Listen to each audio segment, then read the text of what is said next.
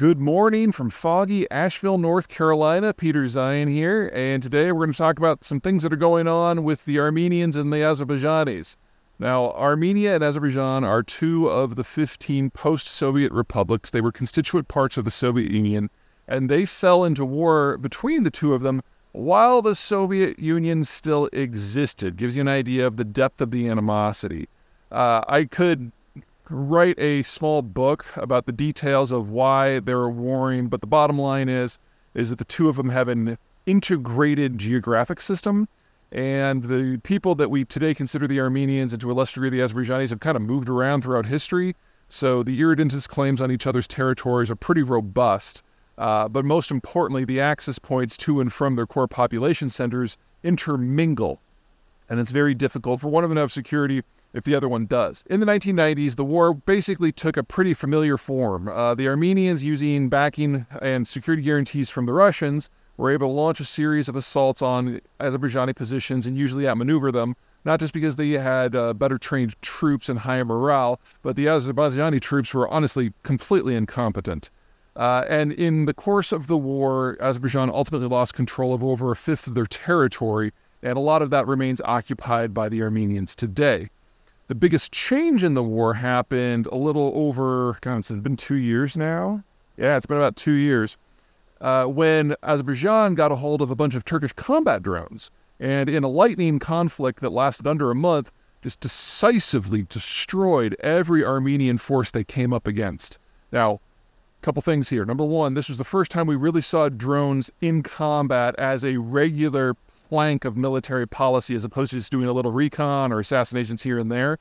It was the mainstay of the Azerbaijani effort. Two, the Azerbaijanis only had the drones. Azerbaijani troops may be better trained and have better equipment than they did back during the war in the 1990s, but they're still broadly incompetent. So the Azerbaijanis were only able to follow up on those assaults in a very limited way, which brings us to today. We've had two big changes in circumstance. Number one, the Azerbaijanis have spent the last year training up their regular forces. They're still undoubtedly awful, but they're not as awful as they used to be. And so if we were to see a repeat of the war of 2 years ago when the drones cleared the way, the Azerbaijanis undoubtedly would be able to advance further and take more territory. And they know it, and the Armenians know it. And second, the Armenian security guarantor, the Russians, is bogged up down... On the other side, the Armenian security guarantor, on the other side of things, the Armenians' security guarantor, the Russians, is bogged down up to its eyeballs in Ukraine. Sorry for the mixed metaphor there. That's all I got. And they've been steadily pulling troops out of every other operation that they've got everywhere. A lot of the African troops have been pulled back. The forces that the Russians used to keep on NATO's borders have largely been relocated. There are other troops in the Caucasus that have been returned. As for the Russian forces in Armenia that are supposedly there to guarantee the security of their ally, will they fight? Can they fight? And is all of their equipment still there? And do the Russians even have the capacity to think about getting involved in a second military conflict? Remember that Russian forces don't have a land connection to Armenia that's direct. They have to go through either Georgia or Azerbaijan, two countries that obviously have a vested interest in that not happening if they feel they can stand up to the Russians, which now they might. So if you are Armenia, your only solution here is to find another security guarantor, and options are thin. Number one would be the United States, which would be a big push, but Azerbaijan already gets along pretty well with the Americans, and anything that with the Americans is going to require some sort of return to the status before the war in the 1990s, which means Armenia giving up all the land that they've conquered. That could get interesting. Number two is Turkey, but Turkey is a tight ally of Azerbaijan, so again, same problem. That just leaves Iran. Now, Iran is Muslim, Armenia is Christian, but as geopolitics knows no loyalties, the two of them have been de facto allies for most of the time since the post-Soviet collapse. Iran and the Russians, while they don't always see eye to eye, broadly do see the Turks and the Americans as a problem.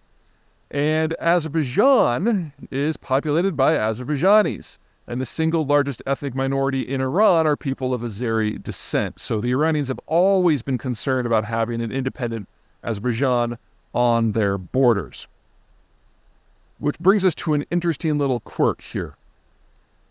The Armenian lobby in the United States is very powerful, not just because of culture. This isn't just sharing the Kardashians. It has very deeply wound itself into the U.S. State Department and into Hollywood. And as a result, usually the second, third, or fourth largest single component of the U.S. aid budget has been going to Armenia. And that was established during the wars in the 1990s when it was the Armenians who were very clearly the aggressors. It's a potent force, even today, especially in Congress. Which means as Armenia is looking for alternatives, we're going to see something really colorful in the United States. We're going to see the entrenched Armenian lobby going head-to-head with the entrenched anti-Iranian lobby, because the two of them on this topic are going to be diametrically opposed. And against all of this, you've got the Azerbaijanis trying to figure out what they can do next. Whenever you have a mountainous territory, it's all about the access points. There are very few places and a lot of mountain chains where you can run supplies or troops or transport or economics, and you fight over those corridors. There are a couple of those corridors that are now in dispute, they were always in dispute, in hot dispute between the Armenians and the Azerbaijanis. And if the Azerbaijanis get their way, they're going to be able to cut a connection, really the only one that matters, between Armenia and Iran altogether.